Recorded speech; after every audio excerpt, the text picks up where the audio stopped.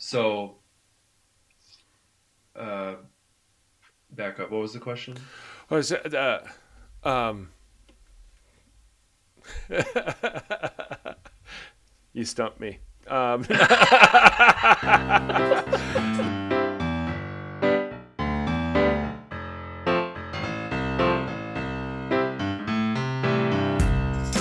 This is Ordinary Voices, inviting ordinary people into conversations about life and faith. I'm your host, Eric Elkin. I created this podcast to help me, a pastor, better understand people and the way they view the world. Now I'm inviting you into the conversation so together we might listen. Listen to discover expressions of hope in daily life. Guests on this show are not authorities. They're simply people willing to share with us the authenticity of their own thoughts. I try to provide guests the freedom to talk and let them determine the direction of the conversation, then reflect upon the things I heard them say. Each show, I ask you, the listener, to listen like a good camp counselor. Good camp counselors allow children to express themselves without judgment. They listen for what the camper is trying to say. People who listen tend to understand each other better, and we live in a world desperate for ears. So let's begin today's show, The Next Generation Farmer.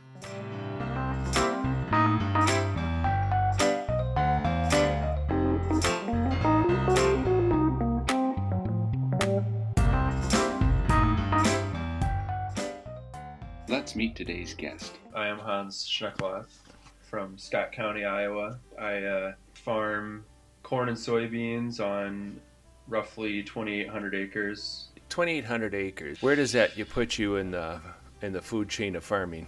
Small farm, medium? I'd say that puts us towards the large end of medium. The large end of medium. It just struck me as a good Midwestern thing to say. Kind of like your children being above average. Is that about the right size for your kind of what you guys do? Could be a little bigger or a little smaller? Does it matter? Yeah, I like the size that we're at. I mean, it's a good workload for, especially in the fall, because we only have one combine. On saying just one combine needs a context. To add a new combine would probably cost between $400,000 and $500,000. Then you'd probably need to add a second planter, which runs about $300,000 to $400,000. So the step up to being a larger farm is a big and costly one.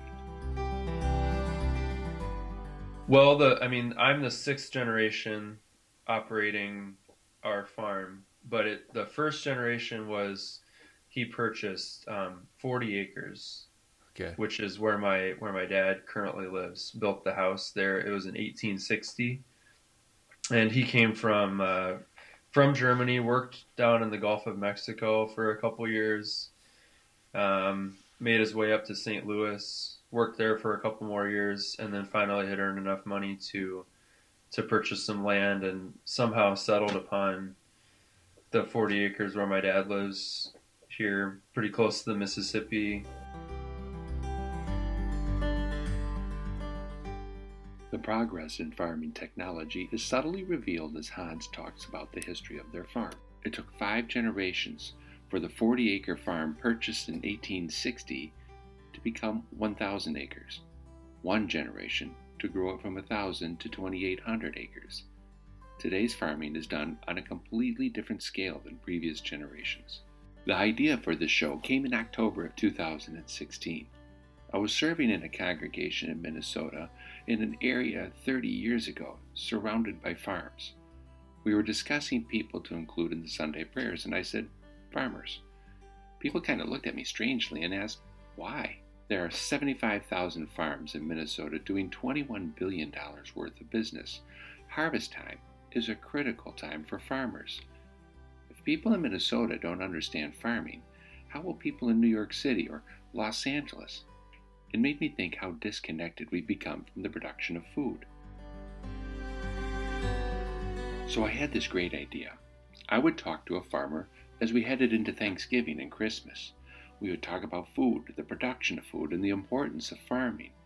Help listeners experience the classic farmer, Men and women working the soil, salt of the earth people, humble, getting your hands dirty, backbone of America kind of stuff. You know what I'm talking about. So I interviewed Hans, but he didn't play along. He wasn't saying what I wanted him to say, and I didn't know what to do with it.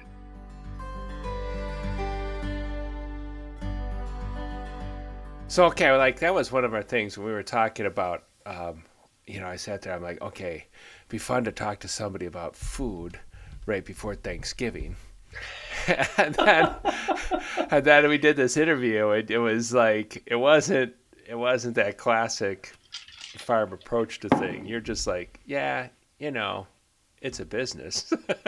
And you're talking about it. Even when you're sitting there talking about that, the grains and the marketing part of it, it sounds more Wall Street than it does Green Acres. I actually spent a lot of time reflecting on your reaction to what I said, and this is not what you said, but it kind of made me think that I was like, it actually made me reevaluate what I was saying, because I felt like maybe to a certain extent I was being dismissive of the way that some people are really, because some people are really passionate about it, and it's hard for me to relate to that, but I sometimes feel like I dismiss that because I don't understand it, so that's kind of hard to. Right. So I was glad to have that time to. I've actually thought about our conversation a lot, which has been interesting. So we re-recorded a new conversation, the one you're listening to. But still, I found myself trying to figure out what to do with it. Then I realized my problem. Hans was not fitting into my idea of a farmer, an image forged in my head more by nostalgia and propaganda than reality. I wanted a show about the reality of farming, and was getting it, but I kept trying to force reality to meet my unrealistic expectations. Basically, I was listening for what I wanted to hear and not what was being said. We create images of people, we classify them, and then filter all of their words through our own image of them, without ever determining if our image is accurate. The cost is we never really understand each other, because we're not listening. In this next clip, you can hear me keep trying to get Hans to fit into my image. Thankfully, he will not let me put him there. But I want you to think about the people in your life. Who do you define by an image? And ask yourself, is the image accurate? Are you allowing that image to be reformed by reality? This is what it sounds like when you don't. There's a big difference between you and your dad, right? Oh, yeah. And how you approach it. And how would you describe that difference to? Well, because your dad's classic. He's pretty classic, but he's a businessman too, though. I mean, his line to me was, he said, we're gonna be farmers, but we don't always have to look like farmers. He likes to look like a classy guy that right. This is just the business world that he's in, is the agriculture. But I think he grew up in a different time when it was daily chores. It was a lot harder work. I mean, to be honest, I have tasks throughout the year that I have to do that are, and I probably work with my hands more than the average person working in an office or something, but it's definitely not as labor intensive as it was when Dad was my age. It's just a different world. But he's, as much as we're different, he's kind of created the business structure that I happen to be stepping into at the same time. So, but there is that, kind of that classic romantic connection to the land, mm-hmm. and the history of farming. Would that be fair to say? Is that? Huh. Yeah. I guess I could see that. Yeah. What was when he got started, I think they had a little under 1,000 acres. So it's easy to be, maybe you have more of that romantic feeling when it's a little smaller, tighter knit. Right. We're spread out, a fair amount. But when I'm planting in the spring, I get out and play in the dirt a little bit. I kind of, I enjoy the that process. Because you didn't really do a whole lot with the farm when you were in junior high and high school, and not in college much. And then you went full board into it after college. Mm-hmm. And so I wonder, is that something that just starts to grow on you as you grow in your relationship with this job in this field? Yeah, I don't know if I've ever really thought about that, but yeah, I mean, I could see that because, yeah. So for example, I mean, Dad, took just one college course, and he worked during high school. He would only take the minimum classes that he needed to, and then he would work the rest of the day. And I don't know if he ever, I don't know if that was something that he wanted to do, or if Grandpa, forced him to do that, or requested that he did that. But when I was in school, it was never really a discussion. I mean, I just, I was going to do whatever the extracurricular I wanted to do. I played tennis. I was in chorus. I played in band. Tried out for golf. Whatever after school activities, hanging out with friends. He never expected me to be working. I would help out in the fall sometimes, but I never remember feeling that pressure. And I think that probably has a lot to do with why I came back, because I don't think that if I know myself well, I don't think that I respond well to high pressure like that. So if there had been a lot of demand at a younger age, I think I might have said, I don't think that's for me, because I don't want to feel that. I mean, I'm tied, obviously it's my livelihood, right? So I'm tied into it. I'm invested in it. But at the same time, I mean, I'm married. I have a 1.5-year-old daughter. I don't want to be working 80 hours a week all year long. A couple months out of the year, sure. But right.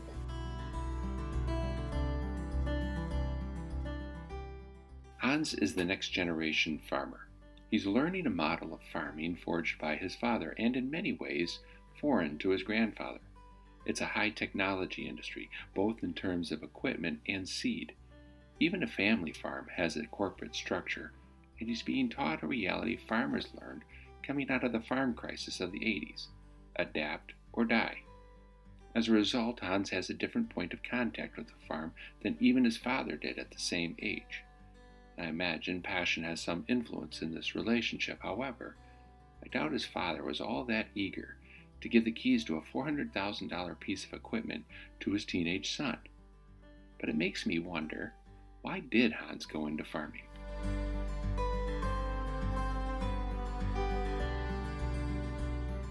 in reflection, I've decided that I pretty much went to college to find out if there was anything else that interested me anymore than farming. And I've kind of discovered that I don't know if I'm one of those, people talk about their passions, or, something they just knew that they had to do that. And I've really honestly never experienced that. Right. But I really enjoy farming. It certainly allows me a lot of freedom, certain times of the year to do other things that I enjoy, and anything from still being on a tennis team to singing at church to traveling, things like that. So, my wife always makes fun of me because I've never had it. She says, "You've never had a normal job," and I'm like, "Well, you're right. I've never had." I mean, my dad was a pretty tough boss for the first couple of years, for sure, because I think I kind of needed a little bit of guidance. Right. And but for the past 5 or 6 years or more, we've been pretty good partners. We work together well, which is kind of hard for me to believe, objectively speaking, sometimes. But I think he tends to be more stubborn, more decisive, and I'm a little more go with the flow. Honestly, he's way more ambitious than I am. I mean, and that's one thing that always freaks me out a little bit. I literally, we went to church, and then we came home, put Millie down for a nap, and Caitlin and I sat on the couch and we watched TV for like 2 hours while Millie napped. And then we got up and we took Millie over to my parents for them to watch her while we went to this banquet. And my dad was outside in his coveralls washing his semi on a Sunday afternoon, and it's like, And as I used to just fret about that. I was like, "Wow, man, I know he's going to be doing something. I should be doing something too." And now it's just I do what I need to do. I'm never slacking on things that definitely have to get done. Um, but I don't know what it is. If he just gets bored but I think he just enjoys it. So I've just learned to kind of embrace the differences between us and hope that he doesn't resent me for it. And I would always feel guilty around your dad because all your semis would be like spotless after they'd been used. yeah, And I would come home and it was like, I haven't even vacuumed the carpet, you know? And I'm like, the car that I'm driving hasn't made it to the car wash yet, you know? yeah. If you think our stuff is spotless, we toured a farm up in Lamont, Iowa, and these guys, after harvest, they dismantle their grain trailers, clean off all the individual pieces, and then put them back together. And their cold storage is a shop nicer than ours with a heated floor. And I mean, there if you found a speck of dust in there, I would be amazed. Really? All the equipment is spotless. I don't care if it's the used stuff or new. It's completely immaculate, like nothing I've ever seen in my entire life. I'm just like, who has that kind of, or who wants to spend that kind of time cleaning? I mean, it's just you're never going to get that time back, and it's not worth that much to Yeah. keep it. I've learned to live with a compromise that way. Let's just say it. Yeah, Let's put yeah, yeah, exactly.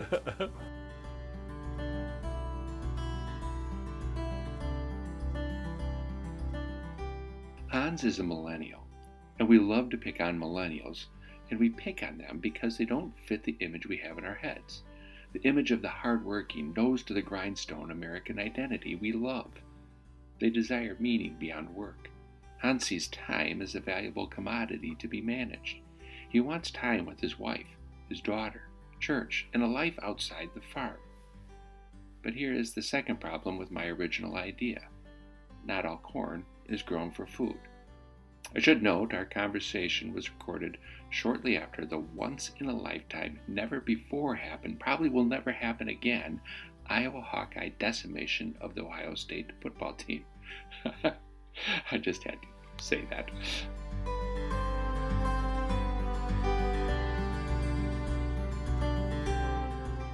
Somebody's driving through Iowa and they look at a field and they immediately think that's food. Hmm. But not all crops go to food, do they? Like, how would you That's explain true. that? I would say a lot of corn in Iowa. Well, there's three main things: food, fuel, and fiber.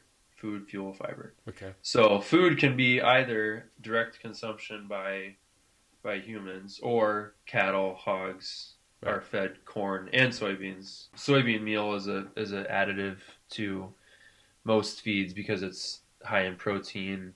I mean, you can make plastics from corn. You can, mostly, basically anything you can do with oil, you can also do with How corn. how big is that? Is that getting to be bigger, or is it just kind of a hobby thing for I'm not people? sure. Some of that stuff I think is pretty niche. I think it's more of you're talking about the plastics Yeah, the and things like plastics that. thing. Yeah, I think some of that stuff is more.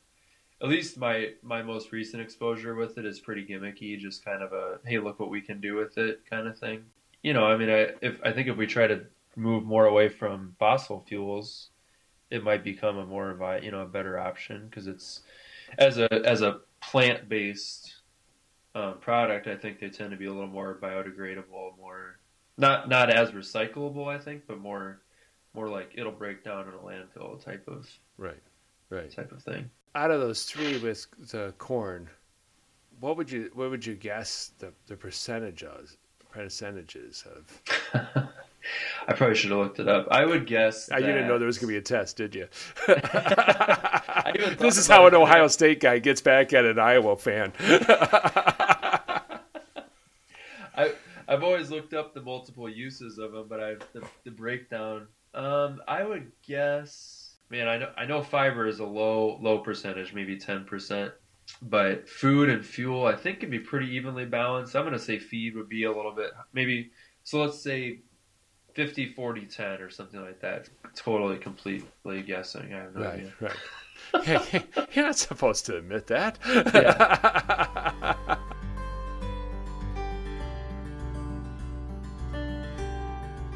I mean, you don't grow this exact same thing every year, right? We grow almost the exact amount of both things every year. But Soybeans and corn. I mean, those yeah, two, right? right. Okay. But our acres get flipped. So if it was corn one year, it's soybeans the next year. Why is that? Uh, those two crops are kind of complementary. So soybeans as a legume and corn as a grass, and those, I mean, biologically speaking, they just kind of complement each other because soybeans actually produce a little bit of nitrogen in the soil, and then corn, of course, is a heavy user of nitrogen. It's also just good to diversify because there are diseases and that target either corn or soybeans, and so if you can skip a year, where there's not soybeans in the field, then it's harder for those diseases or other pests to gain a foothold. It's a lot easier for us to just be on a strict rotation.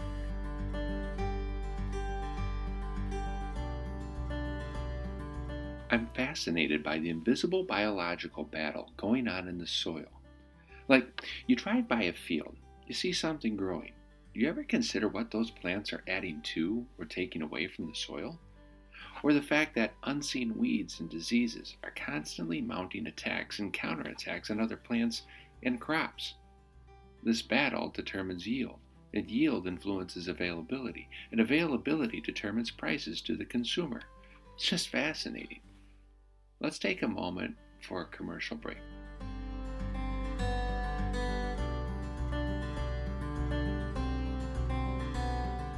It's hard to believe that 2018 will be the third year of Ordinary Voices. I want to thank you for listening. I'm really excited about the coming year. This past December, I took some time to regroup and focus on interviews for the coming year. This time also helped me shape what Ordinary Voices will look like in 2018. First, there will be a continued commitment to invite you to listen to ordinary people, to hear their blessings, challenges, and views as we search for expressions of hope in daily life. The blog will continue 3 days a week, focusing on that intersection of life and faith. But I also started taking the blog and turning it into a 10-minute time of prayer for busy people. If you're interested in a time of quiet reflection while commuting, check it out. Go to the website, ordinaryvoices.org, to find all podcasts and blogs, or search for Ordinary Voices in any podcast provider. The podcast is a listener-supported show, so if you enjoy it, please consider financially supporting it by clicking the donate button on the website, ordinaryvoices.org. Now, let's resume our conversation with Hans, the next generation farmer.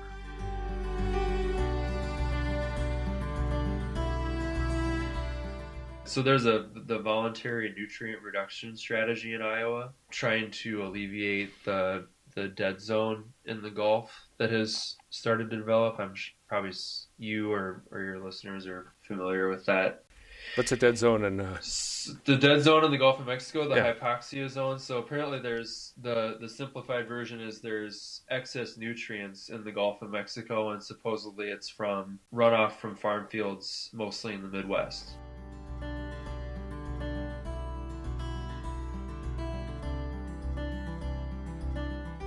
According to Tulane University, the Mississippi River Basin covers 41% of the continental United States.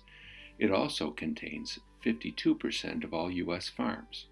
Rain and snow wash massive amounts of nutrients, particularly nitrogen and phosphorus, into the Mississippi River, then into the Gulf of Mexico.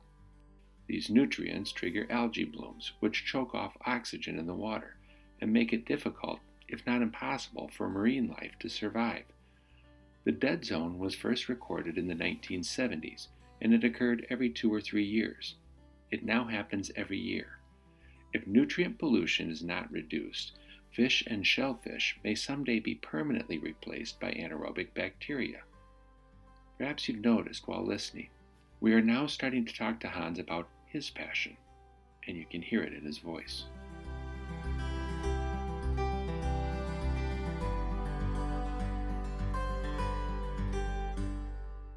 So, for example, I'm buying the nutrients that go on the ground for the most part. So it's not in my best interest to be losing those. And then also it's bad for people that are trying to make a living off of fishing and shrimping in the Gulf of Mexico. So especially in Iowa, trying to be preemptive rather than waiting for, regulations and things like that that might not actually be as effective. I went to a presentation on it. This has been probably 3-4 years ago. And just going from conventional tillage, which is one pass in the fall, 1 or 2 passes in the spring, and then planting, to no tilling, which is no tilling, just planting right into the last year's revenue, you reduce your nutrient runoff by 92% or something. Oh my like gosh! That. I knew it would be big, but I was completely blown away by that number. I mean, How many people do you think practice no-till in Iowa, in your region? we're the only ones around here. There may be, no, I shouldn't say we're the only ones, but it's very few. Yeah. Maybe 5%. I mean, I've definitely seen reduced tillage in the past couple of years. Maybe where they maybe won't do a tillage pass in the fall, and then only do tillage in the spring, which I think is definitely an improvement.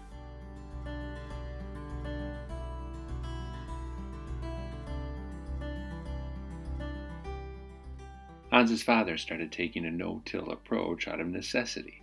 He didn't have the time and manpower to till, but it has become a practice Hans is most proud of about their farm. According to the United States Department of Agriculture, no-till farming is growing at a rate of 1.5% each year. Roughly 40% of farms practice a partial till, while only 10% are full no-till farms. The Department of Agriculture expects this practice to continue to grow.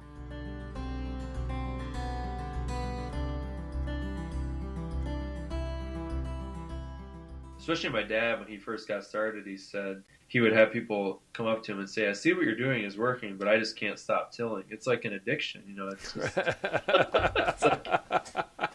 it's probably part of that love affair with the land or whatever. Right. If you really love your soil, you shouldn't till it, right? Right. But you're addicted to it, so you go out there and it's just something consistent about that in human behavior, that we can look at something and we know it's effective, but still choose not to do it. Right. Just because we like the repetition of what we did. Right. It could be just, I like being in the tractor. Yeah, I mean, I think it's probably therapeutic. I'm sure that it, we've had to fix things here and there where I've run a tillage tool of some kind. I mean, I enjoy planting, so like it's just another version of that, just another pass out on the field.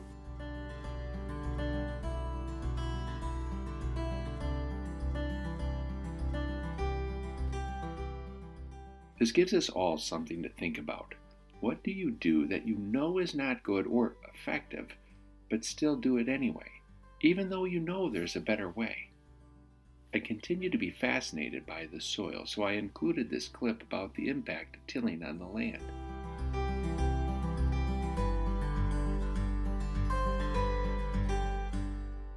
Because when you till, you also, it's kind of like, I'm trying to think of a good comparison, like a real life comparison, but so because tilling kind of fluffs up the soil, and then when you drive over it again or it freezes down, it packs down almost even harder than it was before. Does that kind of make sense visually? Yeah. So it takes a while for that to mellow itself back out without tillage. Right. So it's almost like you're creating the need for tillage with tillage. Right. Is kind of is how I look at it, and I think I've seen evidence of that even in our own fields where I've had to do a little bit of tillage for some reason. Right. So it's just about ignoring that, not concerning yourself with that, because it's going to sort itself out. And people always ask me, it's like, boy, do you think you're leaving any yield out there by not doing any form of tillage? And I always say, I don't have any idea, and I don't care, because I'm just not going to do it. So I know that I'm making a good living doing it the way that I'm doing, and I'm proud of what I'm doing to promote soil health. I'm only going to do further things to promote soil health. I'm not going to go back to some kind of tillage program.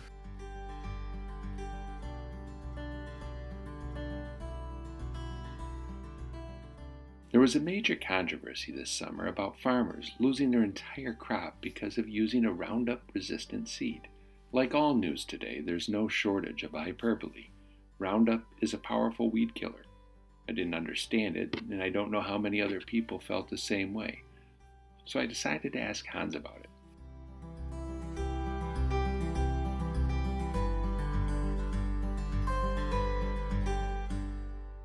Hey, this whole thing, is it Monsanto with the pesticides?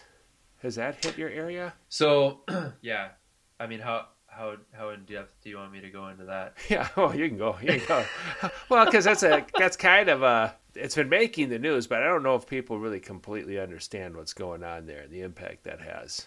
Yeah, I'll say that I don't have any personal experience with it. I don't know anybody around here that's had any issues with it, and I know that there are people around here that used.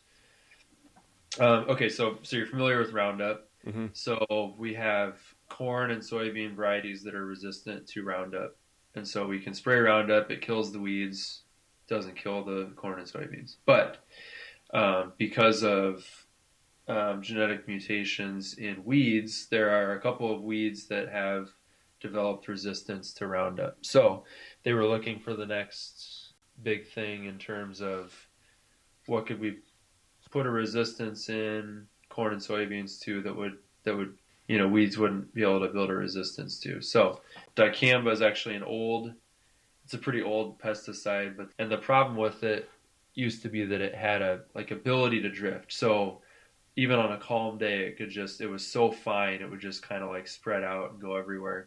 Well, they created this new formulation that doesn't drift. It falls just like a normal water-based chemical. The theory that I've heard from most is that people would buy the seed with the resistance, but then buy the old chemical and use it because they knew that it was resistant to it. And so then that old chemical would do the thing that it always did, which is drift. And I don't know why. I think that's still for sale because it's like 2,4-D. It's like a weed and feed killer for right. lawns and stuff like that. So then, of course, it was drifting and killing the non-dicamba resistant soybeans and other fields. And okay. But again, this is all just hearsay from not around here. So you don't know anybody in your area that's kind of been affected by that at all? No.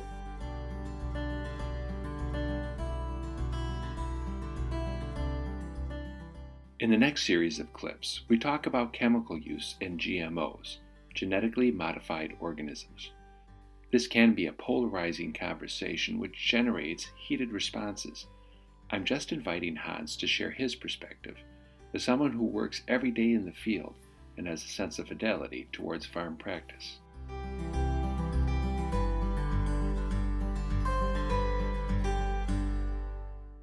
I mean, that is incredible to think that generationally how quick weeds can build up a resistance to something.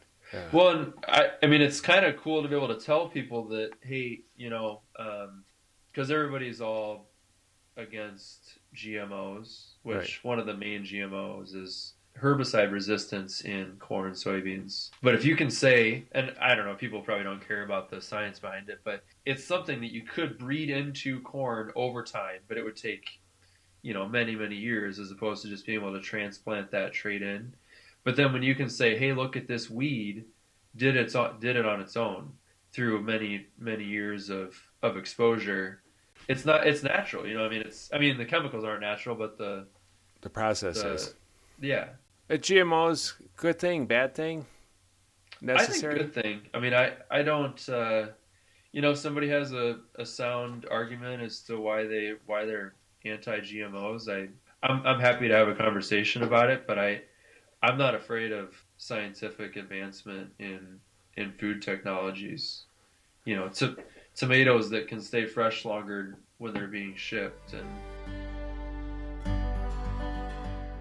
I mean, it's basically GMOs is, it's kind of a buzzword for being able to selectively breed without having to selectively breed. So you can take the traits that you want and implant them and not have to go through the whole trial and error Right. process. And the thing that you're getting to is what I don't think a lot of people think about, that you also breed plants, whether you do it Hmm. naturally, intentionally, or they're going to do it on their own. It's one of those things where I mean, there are only, I think it's like 6 different food products that can even be GMO. So like if you see non-GMO on a loaf of bread, for example, Right. that's just a marketing gimmick because there is no such thing as GMO wheat. Oh, really? Yeah. So I mean, there is no wheat that's resistant So to technically, if they're Roundup right, or. there's no GMO, but I there mean, they're never right, could be but one, right? but in the sense that all bread is, it's kind of like when you see gluten free on popcorn. It's like, well, duh, because there's no wheat in popcorn. Yeah. So I mean, I find that stuff comical. I don't really get frustrated about it, but I do think it kind of, if you want to get into the whole facts don't matter culture that we seem to be in, but just I don't think that kind of stuff really helps much when you're talking about that, because if it's not exactly misinformation, but it's kind of misleading marketing, because it's like creating a demon that doesn't exist. It's Exactly.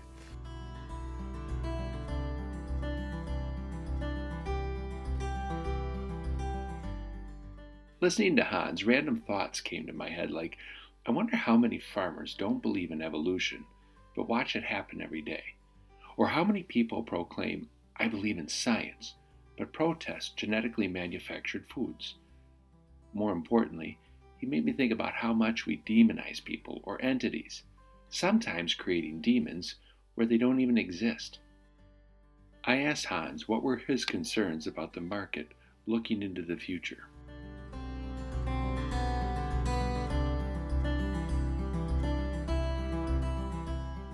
the market dictates what the facts are and what people want to consume. So I would say that, yeah, that's an issue. I think the herbicide issue is a concern too, because of these weeds developing resistance. I think that's going to be a major issue in the next few years. I try to take a step back and think about what I'm doing from a consumer's point of view Okay. sometimes, and like, does a consumer want to hear about the chemicals that I'm spraying? Do they care if it's, because I can say, well, it's only, 3/4 of an ounce per acre or something, but does that really matter? Does it make any difference? You know what I mean? If it's, Do you think it does, or they don't care? I don't think that, I just think people are either okay with chemicals or averse to them. I don't know if the amount really matters all that much. Right. But it's kind of interesting because GMOs were developed to quell environmental concerns, and now they seem to be the environmental concern. Right. So it's almost like this thing has come full circle, right? Because, I mean, we had herbicide, or no, it was an insecticide, and it killed birds. Right. Um, I forget what it was called. So then they developed seeds that were resistant to the insects that they were trying to kill with that. Was that the insecticides that were killing the bald eagle population too? It was infecting the smaller birds, and then the bald eagles were eating the, yeah. Right. So they developed this, rootworm resistance in corn, and now that's like the evil thing, because they think that, well, a corn that can kill a rootworm obviously has some bad stuff in it, Right. but they don't even know what it is. It's Right. like it's a protein that targets something very specific in a rootworm that has nothing to do with the biology of a human being. But I mean, I could talk about that till I was blue in the face, and it just doesn't make any difference, because Right. it's a seed that kills a bug, so it's obviously bad.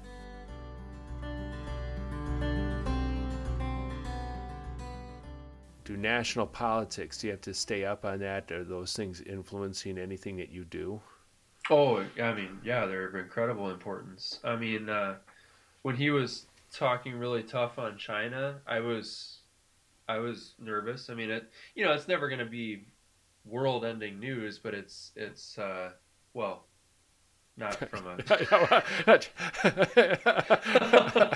I mean, what do I know? I don't know. It could be, but let's hope not. Okay. I just mean when he softened his tone a little bit on maybe we weren't had such a bad trade agreement with China. I thought, Right. because they buy a lot of corn from us. I mean, some massive amount, 500 billion metric tons or something. Whatever it is per year. Right. And if we piss them off, they might say, "Hey, we're only going to buy from Brazil," or "We're going to tear into our stockpiles for a while." I mean, they have huge stocks of grain over there for some reason. I mean, there's a lot of things I don't understand about communism, but I'm really happy that he has softened on at least on selfishly. I'm happy that he's softened on trade arguments, because I think kind of like your technology thing, it's how could we possibly scale back from how global the economy has become? Right. Maybe we can, but to me it seems like such a we're all purchasing things that were made in other countries every day. Right. And we depend on I don't know how many foreign buyers for things that are produced in the United States for massive amounts of our GDP. So it's.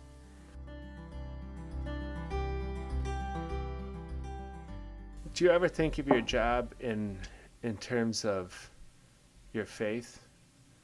Do you ever make a connection between those two? Actually, when I talked earlier about the stewardship issue,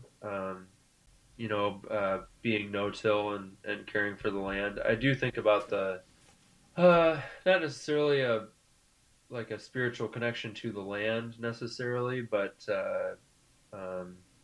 kind of the spirituality of being a good steward of the blessings that have been bestowed upon me.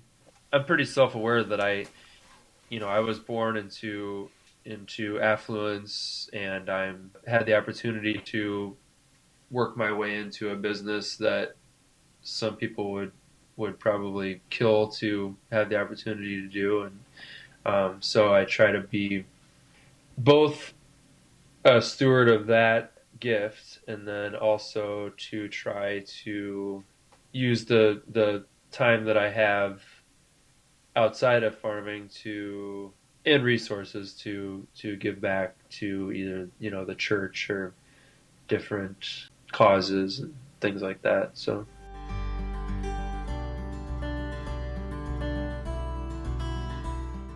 I spent the longest time trying to figure out what to do with this interview.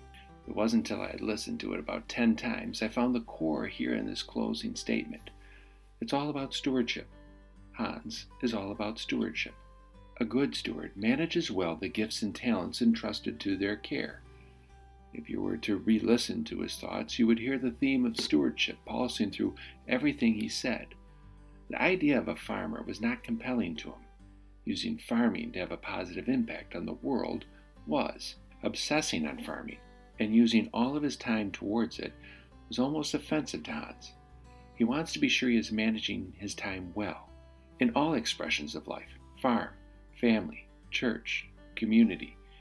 Even when we were talking about pesticides and GMOs, I heard him expressing a concern about what is the best practice and how can we produce effectively and faithfully. All of a sudden, the parable of the talents came to mind. If you want to look it up, it's Matthew 25, verses 14 through 35. In the parable, a landowner entrusts the care of his property to 3 different workers. Each worker receives some money to work with when the owner is away. One receives 5 coins, the other 2, and the third receives 1 coin. When the landowner returns, the workers come to him and show him what they have done in his absence. The first 2 workers double the money they were given. The third buried the money in the ground and did nothing with it. The first 2 receive praise and blessing. The third is chastised and condemned. People tend to focus on how unfair God is to the one worker in the parable. Some say cruel and manipulative. but Hans has me thinking differently about this story. Just because you're a farmer doesn't mean you're a good steward of the land, nor does it make you any more honorable than any other profession. Just because you work in a church does not automatically mean you are more faithful than others, or that you have an honor simply by your profession. We are all given gifts, and we are all invited to be good stewards of the gifts we are given. I've noticed in my life, those who choose to be good stewards, compassionate, servant-minded, loving, and patient, find an abundant life overflowing with blessings, even in the midst of difficulty. Those who don't often find weeping and gnashing of teeth, not in the afterlife, but here and now. So today I invite you to discover an abundant life by being a good steward of the gifts God entrusted to your care.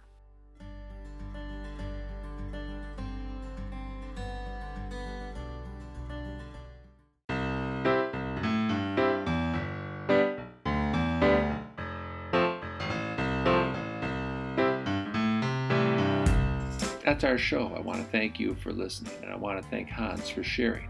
And I want you to check out the website, ordinaryvoices.org, to follow along. Until we talk again, remember there is more joy in serving than being served, more life in love than hate, and patience is key to understanding. If you like what you heard, please share it with a friend. This is a listener-supported show, so if you enjoyed it, please consider financially supporting it by clicking the donate button on the website, ordinaryvoices.org.